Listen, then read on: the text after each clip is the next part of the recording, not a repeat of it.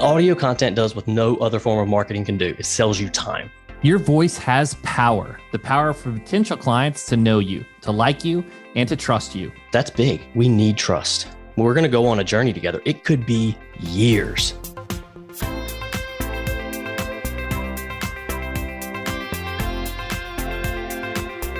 You're listening to Personal Injury Mastermind, where we give you the tools you need to take your personal injury practice to the next level. Today's episode is for every attorney who's thought, I really should just start a podcast, but wasn't sure how. Robert Ingalls, Chief Podcast Strategist of LawPods, shares with us his passion and hopes that it will help you improve your business and connect with your audience. We discuss how to get the most out of branded content, podcasting best practices, and how extreme ownership can really take your firm to the next level.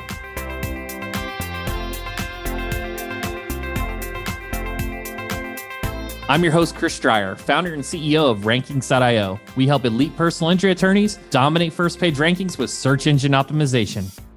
Being at the forefront of marketing is all about understanding people, so let's get to know our guest. Many attorneys look to new marketing channels to grow their firm, but few fall head over heels for it in the process. When Robert, a former attorney, discovered podcasting, he felt a fire ignite. Here's Robert Ingalls, owner of LawPods, on learning about podcasting. I was so drawn to it. I loved it. It was the best part of my day. Best part of my day was sitting down, playing with the gear, recording, thinking of different ways. How can I make this cool? Like, how can I edit this? How can I get some voiceover and play with that soundtrack and maybe script something a little differently? And all of these different aspects were intoxicating to me. I loved it so much. And it turned into a situation where I was trying to make podcasts for my law firm, and I just didn't want to talk about it. Like, I would find myself in left field talking about other stuff I cared about on my law firm podcast. And at a certain point, I broke that off. And one of my friends early on in this process, we were just sitting down talking. He was like, I predict within 2 years, you're going to be doing this for other lawyers. And I had never considered it. And maybe I'd have made it there either way, but he planted that seed in my head. But at the time I had this whole, who am I? Who am I to do this? Like, criminal justice undergrad, law school, criminal defense attorney initially. And so who am I to come out with no marketing experience, no communications, none of that, and do this? So there was that imposter syndrome. But man, once I got past that, they say, what is it? 90% of success is playing the right game. And man, I discovered the game, and oh my gosh, I love it. I love coming to work. I love what I do. I think you can see that. Like, we work with clients together, and man, we're really good at what we do. I found that right game. I'm a much better podcast producer than I was attorney. It's funny, your friends saw kind of that good to great hedgehog principle, you know, the purpose, passion, profit. If you could find that, it's what it's all about. I do want to circle back because I'm now intrigued. You gave me that hook. So what got you interested in podcasts at the very beginning? How did you discover them? I can take it to 6 words. And those 6 words are, I want to have a baby. I had been married just a few months. My wife walks in the room while I'm packing to go on family vacation. And she says, I want to have a baby. And I said, when? And she was like, now. And I was like, now? And she's like, well, no pressure. Right. She was like, well, I took my temperature and I think now is good. I'm like, whoa. You know, this was tomorrow guy's problem. When we got married, it was like, maybe we will, maybe we won't. Maybe we'll be the cool aunt and uncle that travel the world. Right. And then all of a sudden, in a moment, it was today guy's problem. And I was going to have perhaps a person living in my home that I was going to be one of their primary mentors. And that scared the shit out of me. Not because I didn't want to be a father, but because I was immediately cognizant of how chaotic my life was. Not at home, but at work. It was chaos. I wasn't making any money. I was very overwhelmed. My mental health was not well. And I just kind of had a mini freak out, mostly unbeknownst to my wife. But fast forward about a month later, I just sat down and I said, okay, I got some stuff I got to get together. And I made a list. The top of that list was money. Got to figure out money management. Got somebody I got to pay for, right? And so I did what I've done a lot in my life is I bought a book. Listened to that book. That book said, you should listen to our podcast. I'd never listened to a podcast before. So I open the app. I go into the podcast. I hit play. Here we are, right? That podcast wasn't my favorite podcast. I didn't listen to more than one episode. It wasn't for me, but I was already in the app. So then I opened another one that I felt like was relevant to me because I was managing an office. And it was Office Culture podcast. I think it was called Awesome Office. I think I don't think he does it anymore. But the first guest was this guy named Tom Bilyeu. And I mean, he's basically like, he became my Yoda for a couple of years there. And he just said something that resonated with me. I don't remember the exact words, but the takeaway was, you can do anything you want in your life. Well, we've heard that a million times, right? But I never really heard it until that moment. And I went, I think I can do anything I want. And 30 days later, I own the microphone I'm talking to you in right now. And it just, something about it, it was such a powerful medium.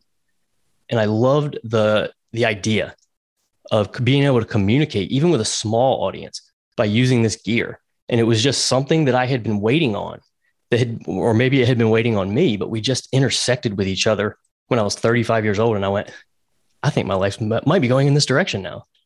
That's incredible. And I follow Tom as well. I follow him on Instagram. He puts out a lot of great content. He's like the positive, good vibes, right? I think him and his wife, they've got relationship stuff, and I really resonate with him. So anyone listening, I definitely check him out on Instagram or YouTube. He's all over the place. I'm going on Impact Theory. Like, this man changed my life. And, when I'm definitely going to be the success story, because he's always talking about pulling people out of the matrix. And he took me from being, not that I didn't have to do the work, but he just really lit the match that took me from thinking I'm just stuck in this like unhappy career that I am just very overwhelmed with, not finding satisfaction in, to doing something that I am so jacked about doing. Like, I enjoy getting up, and my office is about 25 steps from where I sleep. Best travel to work. Let's fast forward. That's an incredible story. That's super empowering, really motivational. When did you decide you were going to help attorneys with podcasting? What was that break? You're like, okay, I've got a plan. I'm going to do this. So it took a couple more years because that would have been in kind of late 15 when I was just starting to dabble in it. And I ended up winning a ticket to a conference called Podcast Movement, biggest podcast conference in the world. And it was in Los Angeles. Money was not good at that point. We had an infant daughter at that point. And we were trying to figure things out because I was shutting down my law practice. I wasn't really making a lot of money anywhere else yet. And so we didn't have money just to fly off to Los Angeles. So I ended up winning that ticket by tweeting at Spreaker, just tweeting. And they were like, hey, you want a ticket? They actually gave me 2 tickets. So I was able to sell the other ticket, and that paid for my Airbnb in Los Angeles. We had just enough miles on our card to get me there. Going there is really what changed it, because I landed within 2 hours of getting into the conference. I was like, I found my people. Everyone around me was passionate about podcasting. Back home, very few people knew about it. It was kind of this thing like, oh yeah, it's cool, it's interesting, but no one would sit and talk to you for 4 hours about it. And everyone there was like, what's your podcast about? Tell me about this. What are you doing? How are you doing this? Like, what are you using? And I was like, but I met other people. Specifically, I met Aaron and Christina are my favorites. They're from Australia, and they have a podcast production company. They were doing it and making a living. I met other people that were doing it and making a living. And I said, oh, wow, like they're making podcasts. And none of them really came from some kind of background that I thought would make sense to go into podcasting. So that spoke to me as well. Like, okay, I know a lot about this.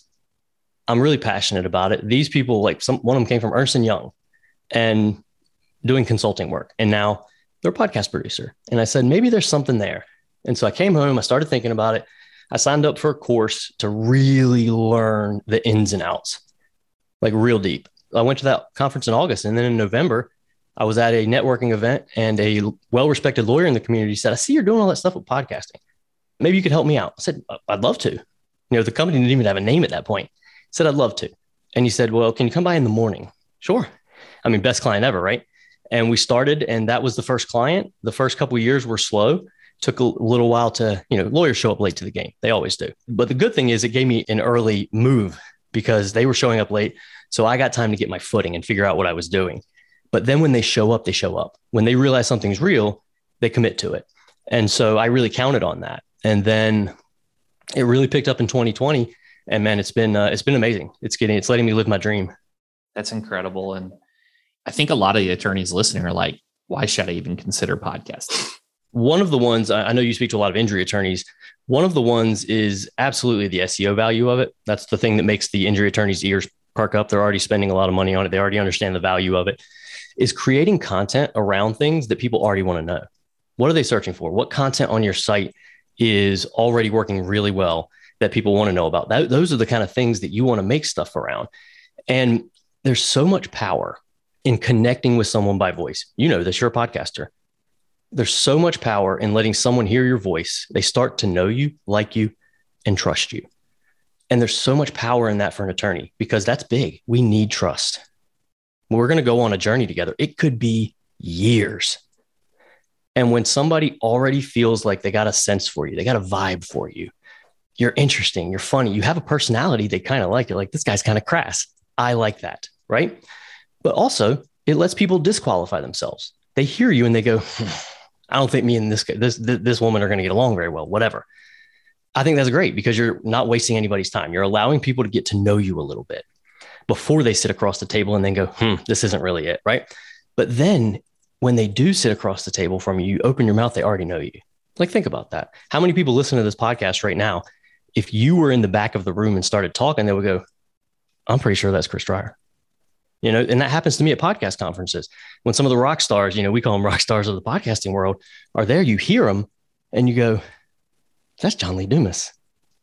Because you've listened to them so much.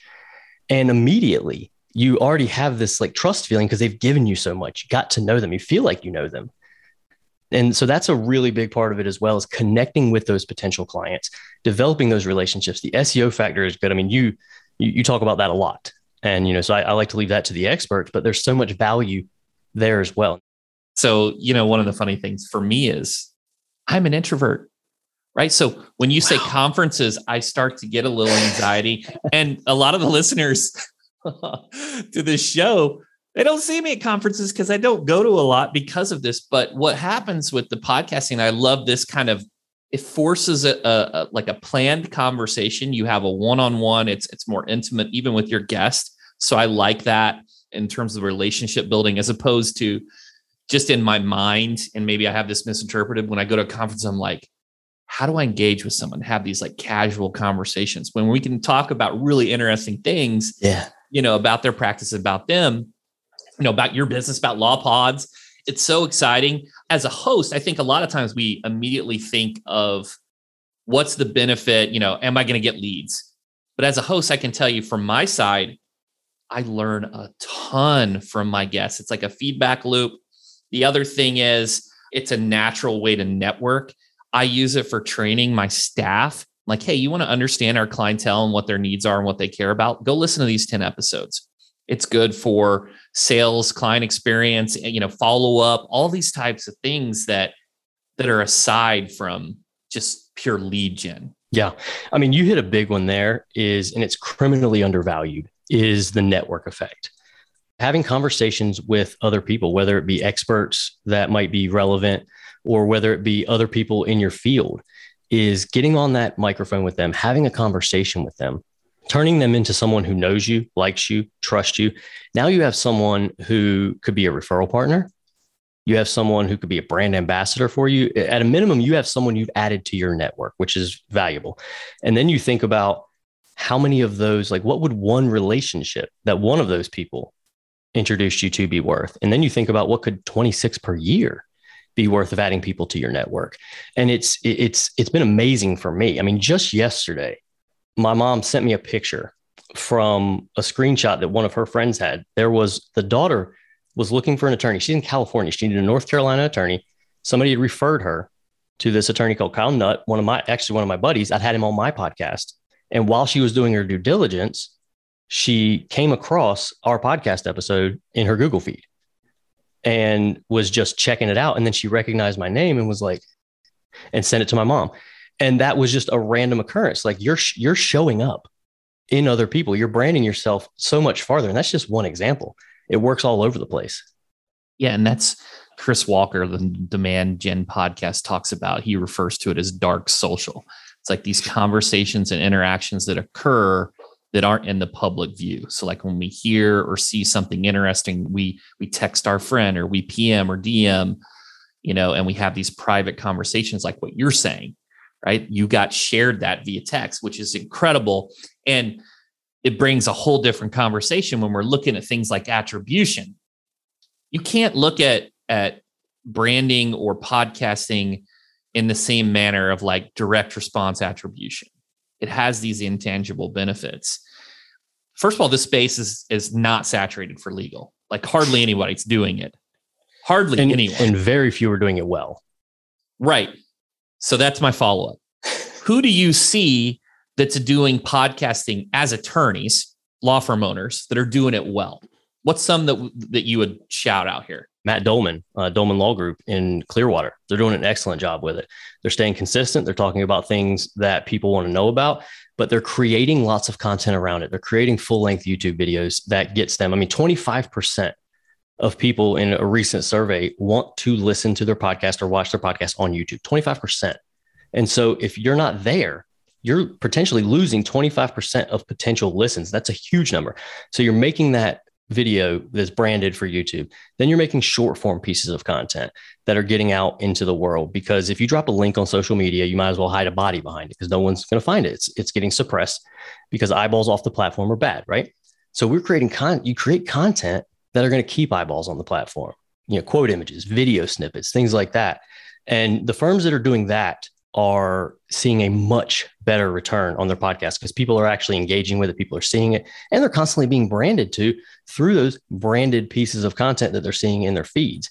There's a number of big law firms that are doing it really well. Skadden's doing it really well. They're doing the same things I'm talking about. They're doing, the videos, the micro content. They're getting it on their website. That's a big one that attorneys frequently don't do well, is they'll have this podcast and then it will be on SoundCloud and nowhere else. It's not on their website. And if it is, it's a link to SoundCloud, or worse, a link to an MP3. Like, what year is it? Those are two examples from a regional type of PI firm and then a big law firm that are really doing a good job of making a podcast that's actually resonating with their intended listeners. And one of the things they're doing is they're thinking about why they're doing it and who they're doing it for. It's not a random act of marketing. They've thought through the strategy. They've considered the kind of things their ideal listener wants. They're not cramming multiple different practice areas into one feed. They're focusing on one thing and they're doing it really well. It's long form content that you establish a regular cadence with that you can then repurpose into social media assets. One of the hardest things to do from a social media perspective is try to make content. But if you have a podcast, you can repurpose it. You can chop it up. You can throw it on YouTube. You can do reels. You can put it on TikTok. There's just so many applications. I know you do that really well, Robert. Here's the thing that I get asked, and I'm really unsure.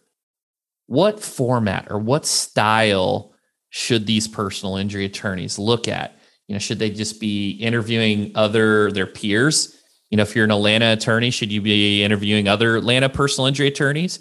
Or should you be maybe trying to interview Atlanta businesses? Like what do you see working for attorneys? What type of format, what type of show?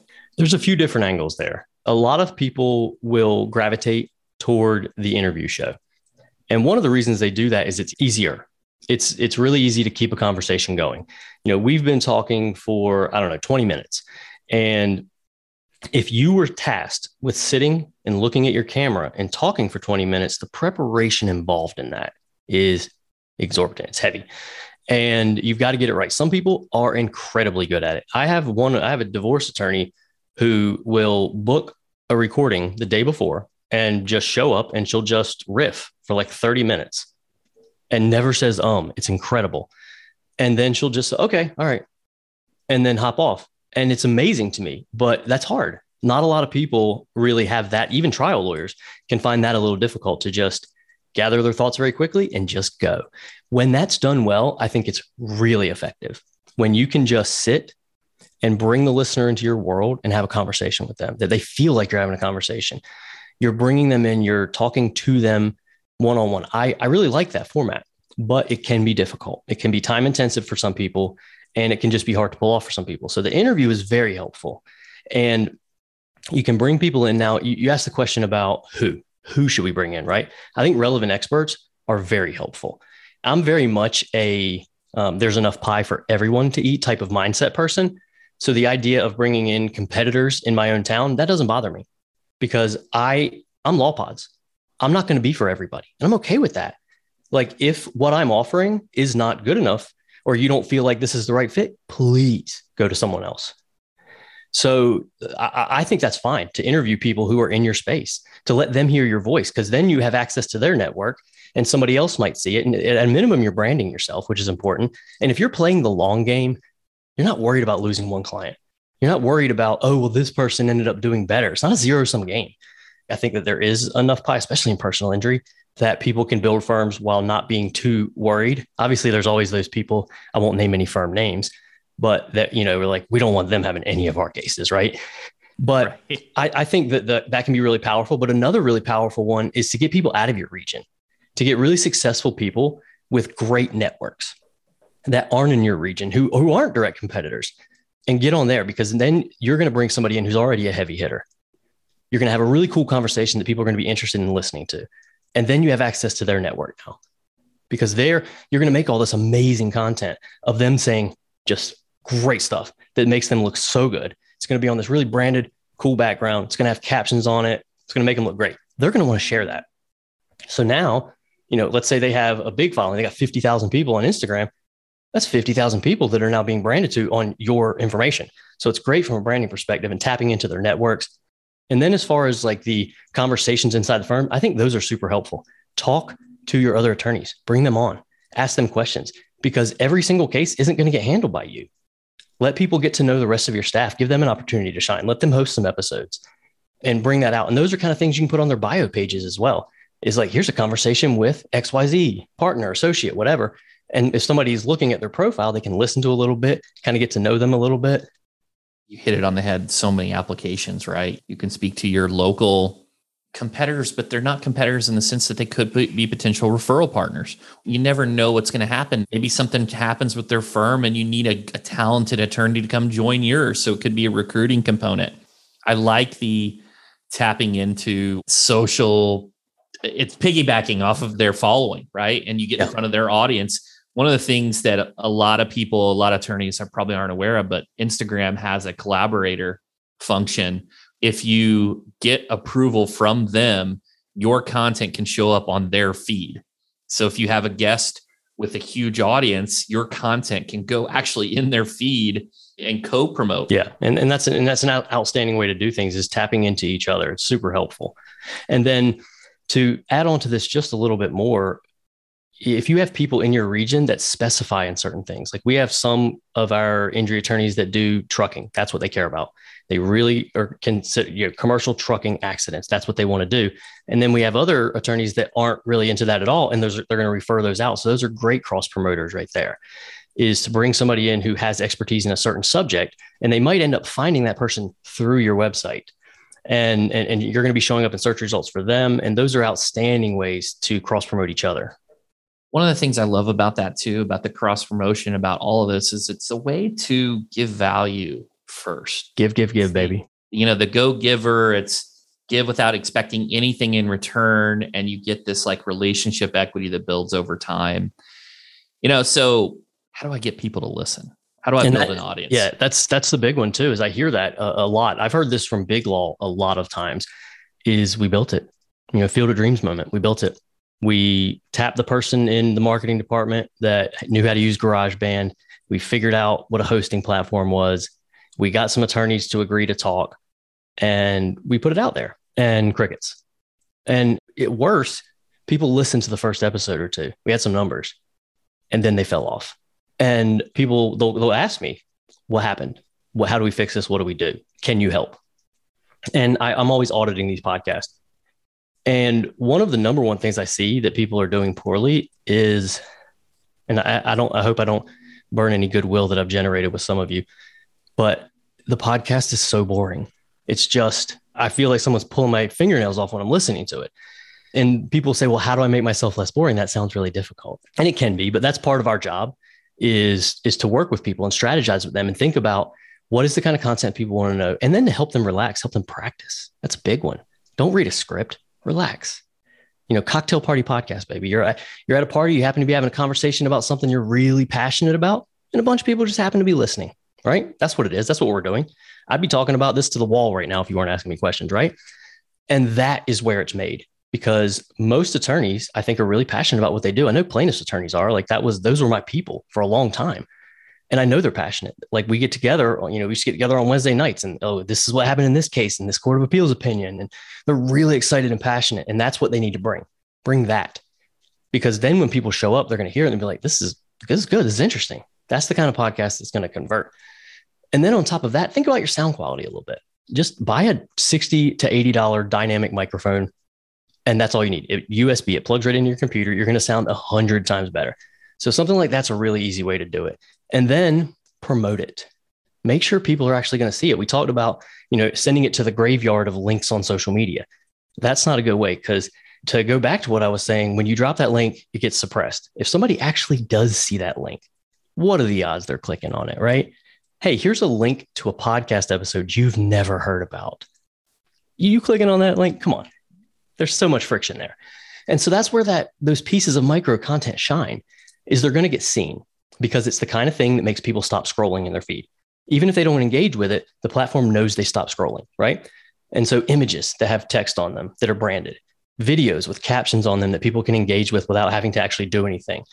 Those are the kind of things that start to get engagement. They get seen, they get engaged with, and then people can look at it and go, that's actually for me. They watch it for a second and they go, this is something I'm dealing with right this second. And now they go, well, I need to know more about that, right? So now they go listen. Whereas if they had seen that link in the odds that they did, the odds of converting them to a listener that way are really low.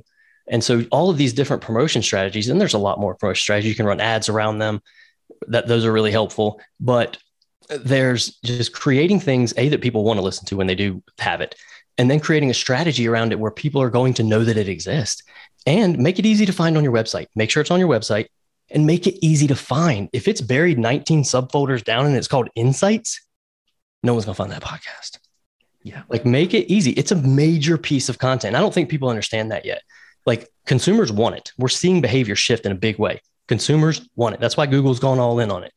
And make sure they know it's there, because what you're doing is you're not saying, what you're doing with a blog post and a video is you're saying, hey, will you give me a moment to do my thing, right? The podcast is the opposite. It says, do you have something to do? Are you headed to the gym? Are you driving to work? Are you walking the dog? No worries. I'll come with you. I think I heard Gary Vee say this first. Audio content does what no other form of marketing can do. It sells you time. You're not asking someone to stop what they're doing. And I think that's really the main reason behind the explosion is you can go anywhere with it. If you have a sufficiently boring job, you got 8 hours of content every single day that you can consume, whether it be educational, entertainment, anything like that. Well, you just sledgehammered me across the face there. I never thought about it in that capacity. It does create time. Yeah. I commute every single day to work. It's only 30 minutes. I'm not reading a blog when I'm driving. Please don't. Now, I'm a big SEO guy, and I'm a big believer in direct response and serving content and information from a library, a pull perspective in that need. But podcasting, it has an education component and an entertainment component. So instead of listening to the same song 10,000 times, and when I'm in that mood and I want to party, want to have a few cocktails, yeah, sure. Throw some music on, get in the mood. Put on the podcast, I'm going right? to work, I kind of want to get dialed in and focus for work, right? Right. And absolutely. I want to be productive with my time. The other thing that I just want to call out here and just be very vulnerable or transparent here is on the equipment side. Guys, I'm like, equipment doesn't matter much. I'm just going to rock. I'm going to go to Best Buy and get a mic, right? So I got a Blue Yeti. It's supposed to be a pretty good mic, right? I used that for a while. You guys listen to the first 40 episodes? You could probably hear his cat from the neighbor's yard. Right. But now I've got a better mic and the quality of the sound just really improved. And now I know, and I'm being stubborn here, that there are other things that I could do. Like we're having this conversation on Zoom. I'm just very comfortable with Zoom. The audio on Zoom, I'm sure there's other software and tools like Squadcast and things like that. Riverside's another one. Like those are both fantastic, very plug and play type of things to use that are going to give you really outstanding audio quality. Yeah. And I've seen Riverside. I need to check that out. I've just been stubborn about it, but it does. Change is hard, man. It does matter. And I just wish that, learn from your own mistakes, but you learn from others people's mistakes and just take their advice, you're wise or whatever. Right.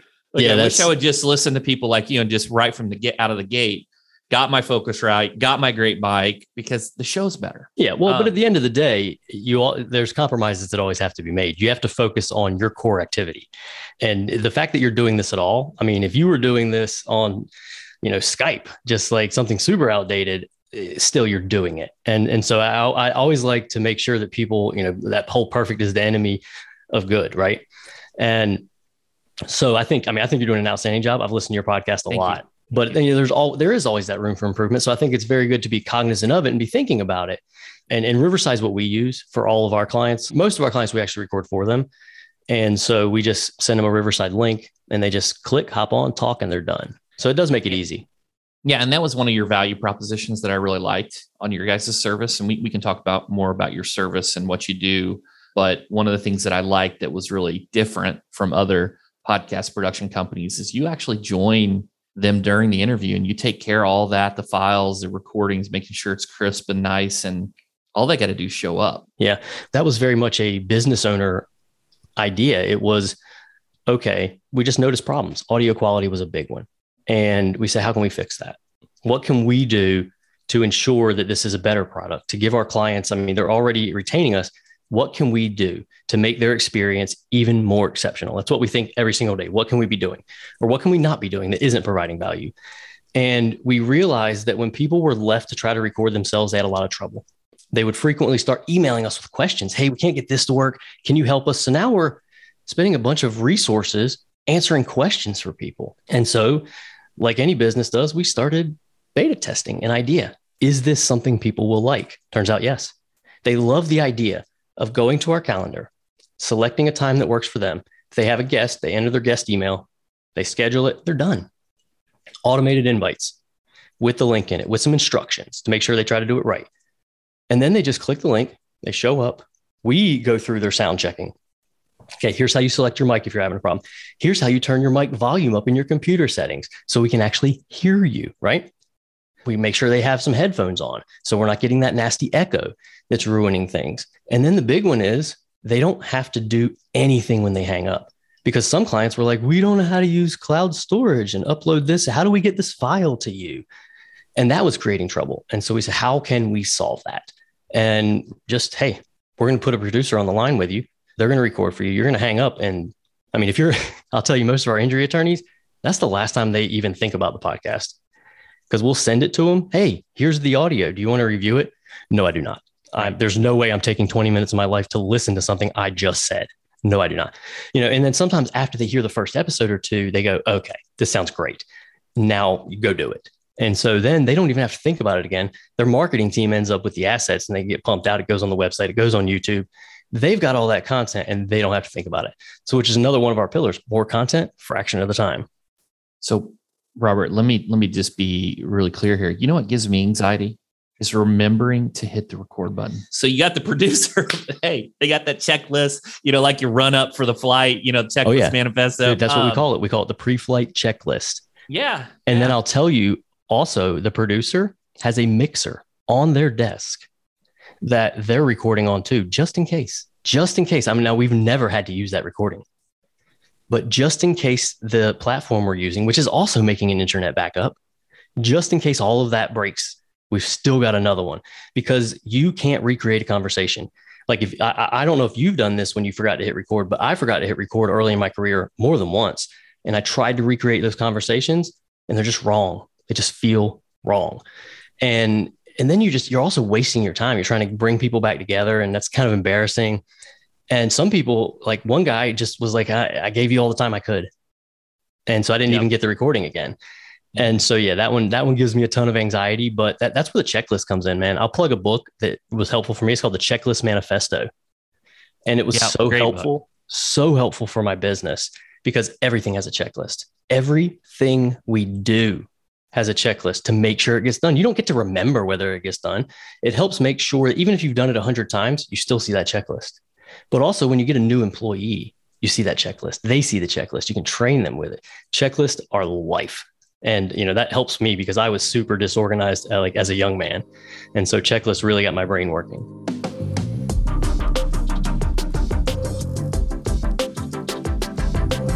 Not every guest you interview will be a home run. I wanted to know how podcast hosts should think about interviews that may have missed the mark.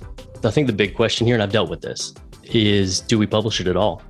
Because it's, at the end of the day, this is your feed.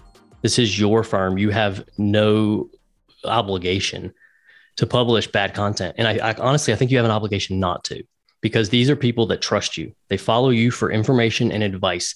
And if you give them garbage, they're going to, even if it's the first podcast they've ever listened to from you, they're going to go, why was this here? And so I think that is a big decision, is should I even publish it? Now I'll tell you, and this is something, I don't know if you do this or not, but I know you do a lot of voiceover and stuff in yours. If there are 5 different chunks from that episode that are actually good, the podcast may have meandered. That person may have been giving those monosyllabic answers. I tend not to run into that with trial lawyers, but where you just can't get them going. Every now and again, they might get going. And then you can introduce those as segments and say, hey, here's where we talked about this. Here's where we talked about that. And those are different ways to maybe try to salvage it. And then ultimately, if you're recording the video and you can't turn it into something like hugely valuable, clip it. There might be 120 seconds, 60 seconds, a few times that you can then just use on social media, put it on branded background, use them for something. Like every single thing I record goes into a folder. Every podcast episode that I do with anybody ends up in a folder, and my team goes through it. We look at it. What did I say there? What's interesting there? And we figure out ways that we're going to turn that into content, because there's so much that you're saying all the time. And if you're losing it, now you have to like sit down with a blank piece of paper and be like, okay, let me start from scratch here.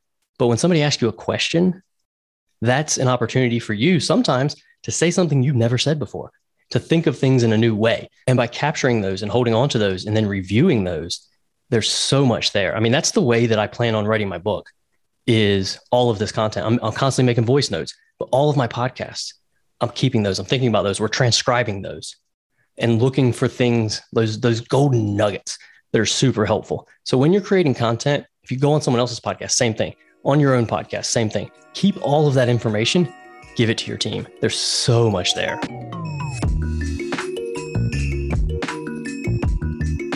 Some conversations just cannot be salvaged for publication. So what should a host say to the guest when the interview won't be aired?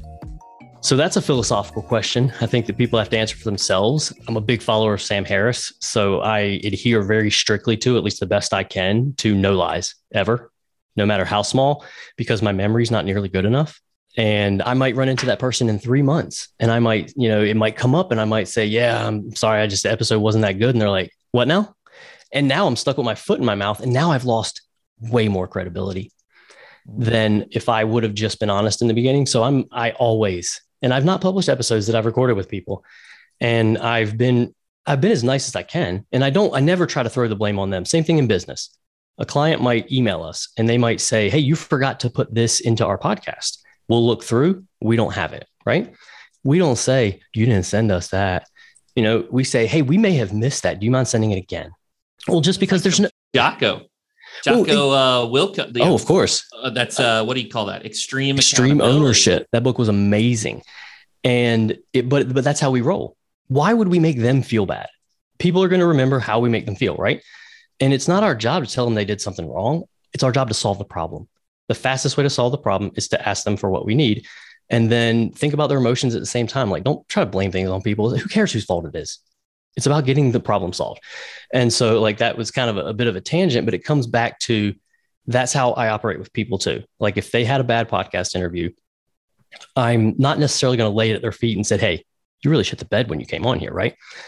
I'm going to say, I don't feel like I did that great of a job managing the conversation. There were some flow disruptions and we decided it wasn't perfect.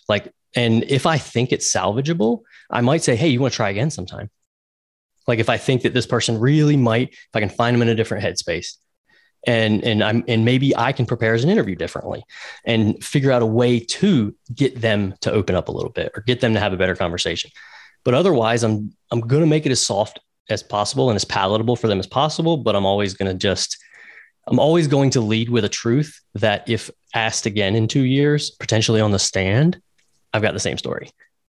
I love every bit about that. Maybe I could have asked better questions. Maybe I could have prepped you better so that you had responses and were more prepared to answer and put thought into your answers. And that's also a Tom Bilyeu idea. Everything's my fault. It doesn't matter. He has this extreme example of if a meteor fell on my wife's head while we're walking down the street, I'm going to figure out a way to make that my fault because it empowers me. Like, what could I have done differently? Now, maybe it would have been impossible, right? But I could have tried. And that's a super extreme example, but it's the only way to approach the world.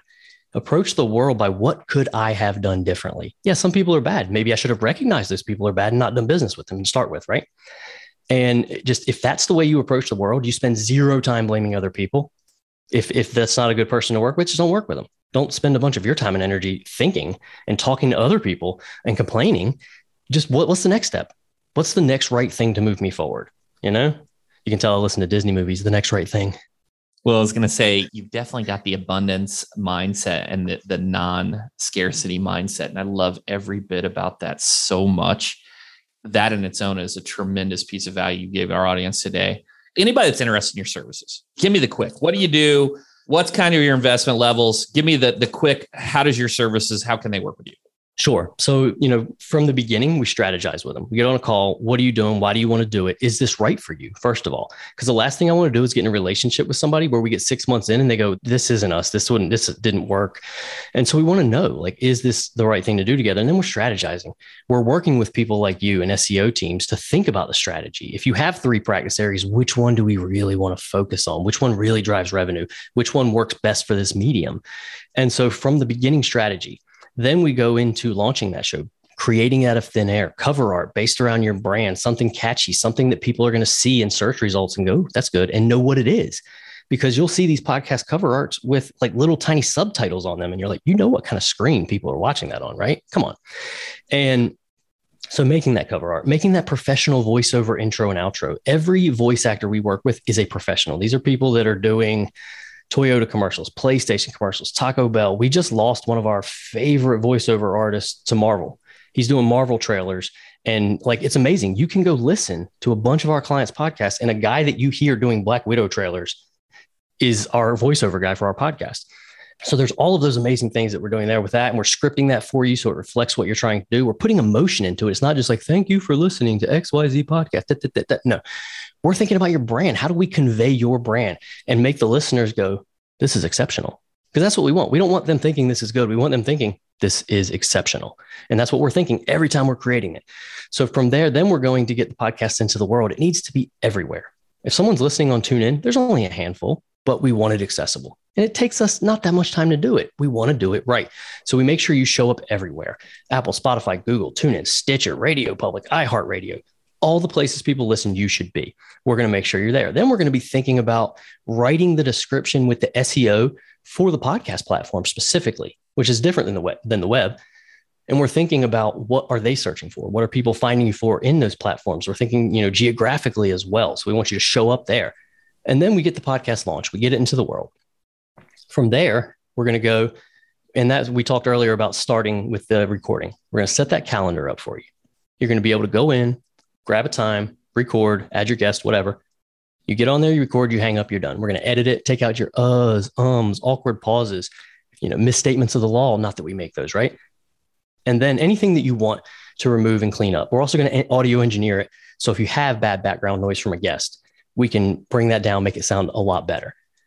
We're going to mix in the intro and outro. We're going to then go into long form show notes with SEO in mind, working with teams like yours to make sure that we're maximizing this content on the website. We're going to transcribe it. We're going to link all of that content. Every time you talk about something, we're going to link it, whether it's an internal link or an external link. Then we go to those videos.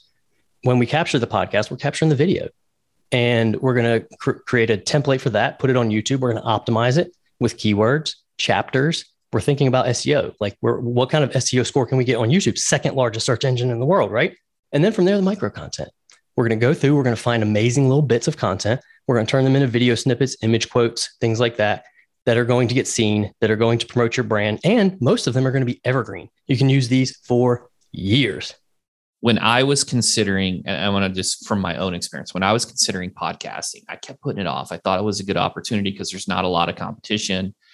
And it's a way to create this long form, thought leadership type content to connect all the benefits, right? What I did was I went and partnered with a podcast production company like you, and it forced me to take action. Yeah. There's no more ruminating. Am I going to do this? I went and paid for it. I'm like, okay, shit, I got to get my stuff together. I got to create this plan. I got to execute and get on this weekly cadence. I don't want to let my audience down. And, I want to create content as valuable as I can. And that's what I did. I just went and signed up, and then I let someone else kind of guide me through that journey, through that process. So, one final question here. What's next for LawPod? Thanks so much for asking that, because that's something we think about a lot. We started out with small regional firms kind of by necessity as a business starts up. And then we found some real footing in big law, and we really enjoyed ourselves there. But an area that we got into over the last year that we are loving is injury work. I mean, having done some injury work myself and having lots of friends in that space, I'm surprised it took me so long to come to this, but that's been an excellent space for us. We love those kinds of attorneys. They're no nonsense. They don't have time. They want to talk to you. They want to see if they have a good vibe for you, and they're ready to move. And then once they move, they're committed to it. They know it matters. They want to make regular content. They understand the value of making regular content. And so they've been much easier to work with. They're my people, from the law. So that's been a really cool space for us. Over this past year, we have retooled almost our entire company around creating systems that work specifically for the kind of lawyers that we're working for. Because what works for, a super large firm is very different than what works for a regional PI firm. And so we've done a lot of systematizing and creating systems that work specifically for those clients, like working with firms like yours to make sure our SEO strategy is good. Because that's the thing, like if we're just making random pieces of content with no real strategy behind them, then, you still have content, which is great, but you're not capitalizing, you're not building on your existing spend, which is hugely important. Those are some of the things we're thinking about. It's been incredible. Like the last 2 years have been incredible. I took a gamble early on when nobody in law was podcasting. And I said, I think I'm going to do it for lawyers, and all the time, everybody. Why are you focusing so narrowly? Like it's going to be really hard. Like one of the most respected names, and I won't say his name, great guy, has one of the first podcasts from lawyers and is very well followed. I emailed him just cold and I said, hey, I'm thinking about doing this. I got one client. And he said, I wouldn't do that. He said, lawyers are going to take a really long time to show up to this. He wasn't wrong. They did. But at the same time, one thing I learned in law is, riches in the niches, right? Do one thing and do it really well and have the people that you serve. And so I adhere to that. Now, I'm not going to say he wasn't right. Who's to say that if I'd have taken that different path, I might have a very different company serving lots of different people really, really well. But I like what I do. I like the idea of knowing the people I talk to. When I talk to my clients and they talk to me about what they do, I understand it because I lived it for 7 years. I was inside it. Like I've been in trial. That's the only thing I miss, honestly, about law is actual trial. And so I know these people, like they're my people that I've known for a really long time. It was my network when I first got out and started trying to do this. And so that's where we're going. We're pushing it. We love it.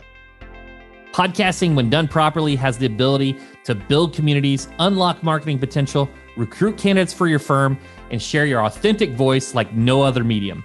When thinking about long-form content, pick one thing and do it well. Consider who you are making for and why. Develop a regular cadence and repurpose it into smaller bites for social media assets. Collaborate with other creators and accounts to grow your network. You don't need to be perfect the first time. All you need to do is begin wherever you are.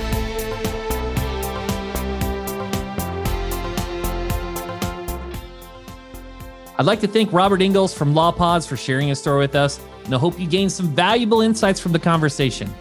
You've been listening to Personal Injury Mastermind. I'm Chris Dreyer. If you like this episode, leave us a review. We'd love to hear from our listeners. I'll catch you on next week's PIM with another incredible guest and all the strategies you need to master personal injury marketing.